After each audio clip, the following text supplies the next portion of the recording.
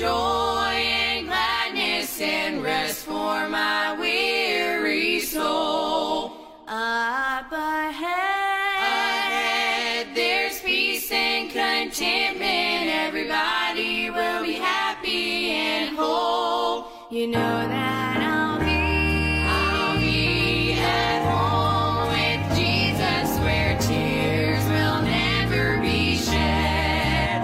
Though so Often this road gets rough and rocky, still I know what lies ahead. though so Often this road gets rough and rocky, still I know what lies ahead.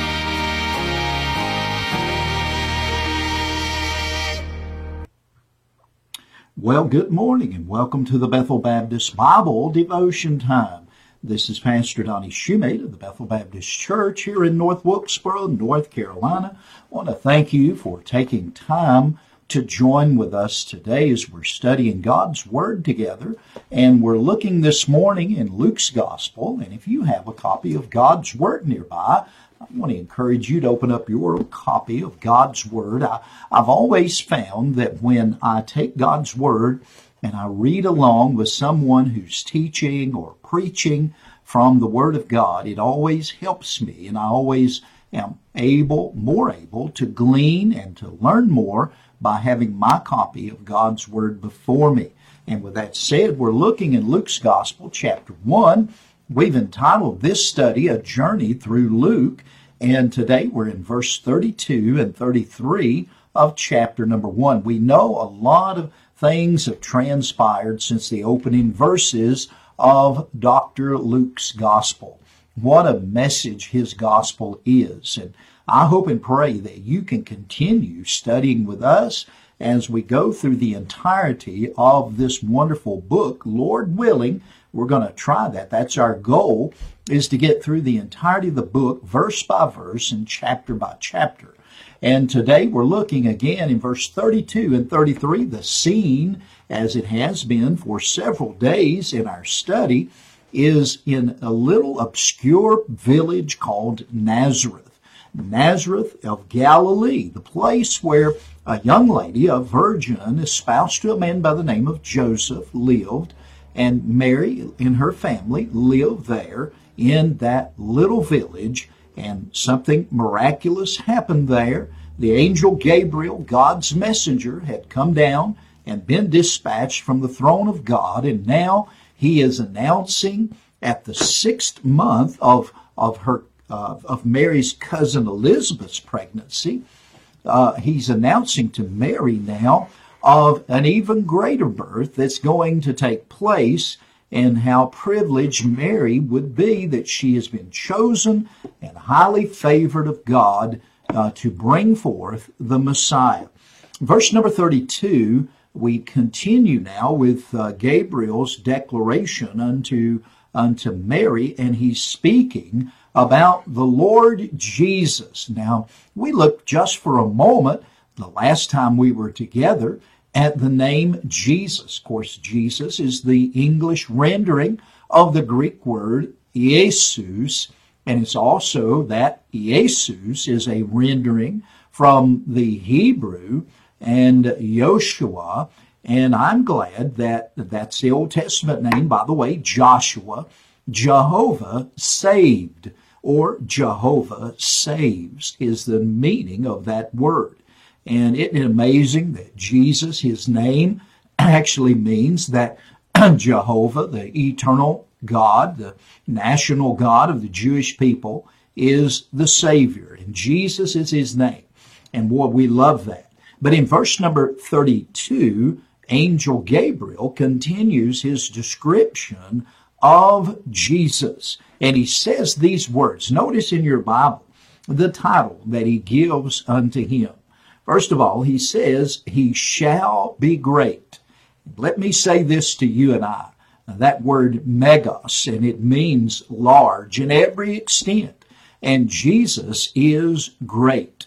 And I'm thankful for that. He is God and there is none else. He's the creator of the universe. He's the establisher of all things. And He is the author of eternal salvation. As we're looking here in this verse, He shall be great, the title that Gabriel gives unto our Lord, that not only He shall be great, but He gives a distinguished title. He said He shall be called the Son of the Highest. Now, that is an amazing title. In Galatians 4:4, the Bible says, but when the fullness of time was come, God sent forth His Son, made of a woman, made under the law. And so we see the title. Notice this. And then we see something else in that wonderful verse, the second part of the verse. Notice what it says. Let's reread the entirety of the verse, verse 32. He shall be great and shall be called the Son of the Highest. And the Lord God shall give unto him the throne of his father David.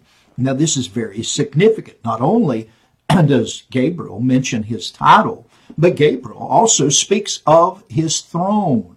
If you'll notice, he's going to inherit the throne of David. And by the way, let me say this. He is the rightful heir of the throne. The Bible says, and the Lord God shall give unto him the throne of his father David. What does that mean? Well, if we look back to the Old Testament, we find that Isaiah wrote about this very thing in Isaiah chapter 11. And in verse number 1, he says, and there shall come forth a rod out of the stem of Jesse, and a branch shall grow out of his roots. And the Spirit of the Lord shall rest upon him, the Spirit of wisdom and understanding, the Spirit of counsel and might, the Spirit of knowledge and of the fear of the Lord. Now that's what Isaiah said in Isaiah 11:1. And he's speaking of none other than the Lord Jesus Christ. He is the rod out of the stem of Jesse. And as we think about that, and we continue reading in Isaiah 11, and verse number 10, it says this, and in that day there shall be a root of Jesse, which shall stand for an ensign of the people. So to it shall the Gentiles seek, and his rest shall be glorious. And so we see that Jesus is this heir to the throne of David. He is the root of Jesse. He is the stem, the rod, that stem of Jesse. Jesse being David's father, and Jesus is in the lineage of David. In fact, he is in the lineage of David through the line of Joseph, who is his adopted father, if you will, but he's also very much aligned in the lineage of David through Mary the Virgin. As we look at that and think of that, as she's standing before Gabriel, she is the seed of David. And so we see the title, and then we see the throne that Gabriel is mentioning there in verse number 32. Then we come to verse 33, and let's reread the verse. It says, and he shall reign over the house of Jacob forever, and of his kingdom there shall be no end. Now, we should get happy on this, because not only is Gabriel speaking of a title and of a throne, but also of a tenure. What is a tenure? Well, it is the time and the length of time. And I notice that his reign shall be over the house of Jacob forever. What does this mean? He will rule Israel, and he will also rule the entirety of the world. In 2 Samuel chapter number 7, verse number 4, the Bible says, it came to pass that night that the word of the Lord came unto Nathan, saying, go and tell my servant David, thus saith the Lord.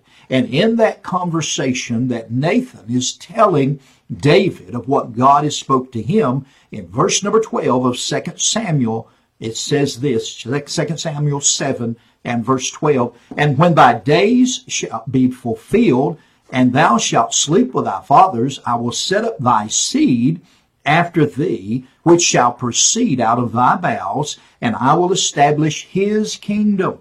He shall build an house for my name, and I will establish the throne of his kingdom forever.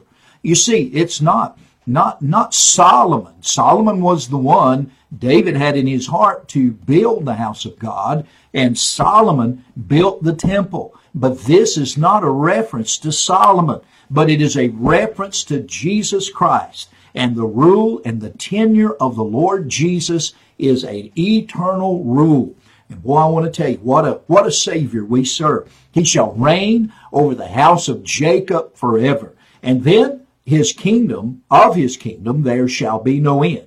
Let's notice that verse again, verse number 33. And he shall reign over the house of Jacob forever, and of his kingdom there shall be no end. In Isaiah chapter number 9, verse 6 and 7. And a lot of this is Old Testament prophecies of the Messiah that is being prophesied again, given to Mary by the angel Gabriel from the throne, the dispatched angel from the presence of God. And God's word is being fulfilled right there at that moment. Isaiah 9:6, the Bible says, "For unto us a child is born, unto us a son is given, and the government shall be upon his shoulder, and his name shall be called Wonderful Counselor, the Mighty God, the Everlasting Father, the Prince of Peace. And of the increase of his government and peace there shall be no end upon the throne of David," notice that, "and upon his kingdom, to order it and to establish it with judgment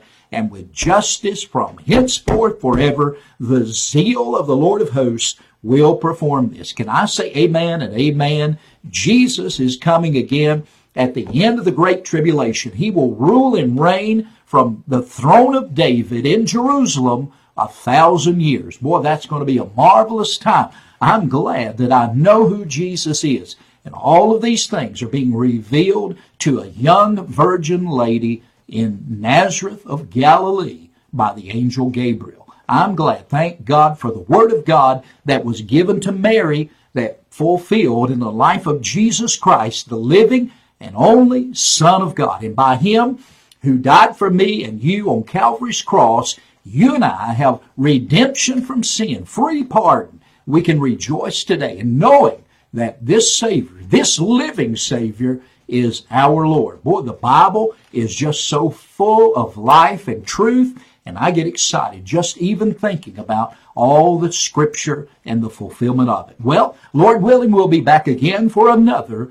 Bethel Baptist Bible devotion time. And until then, this is Pastor Donnie Shoemate of the Bethel Baptist Church here in North Wilkesboro, North Carolina, bidding you a great day. God bless you is our prayer. Bye-bye.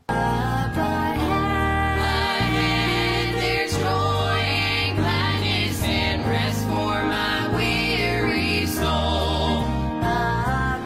Ahead, there's peace and contentment. Everybody will be happy and whole.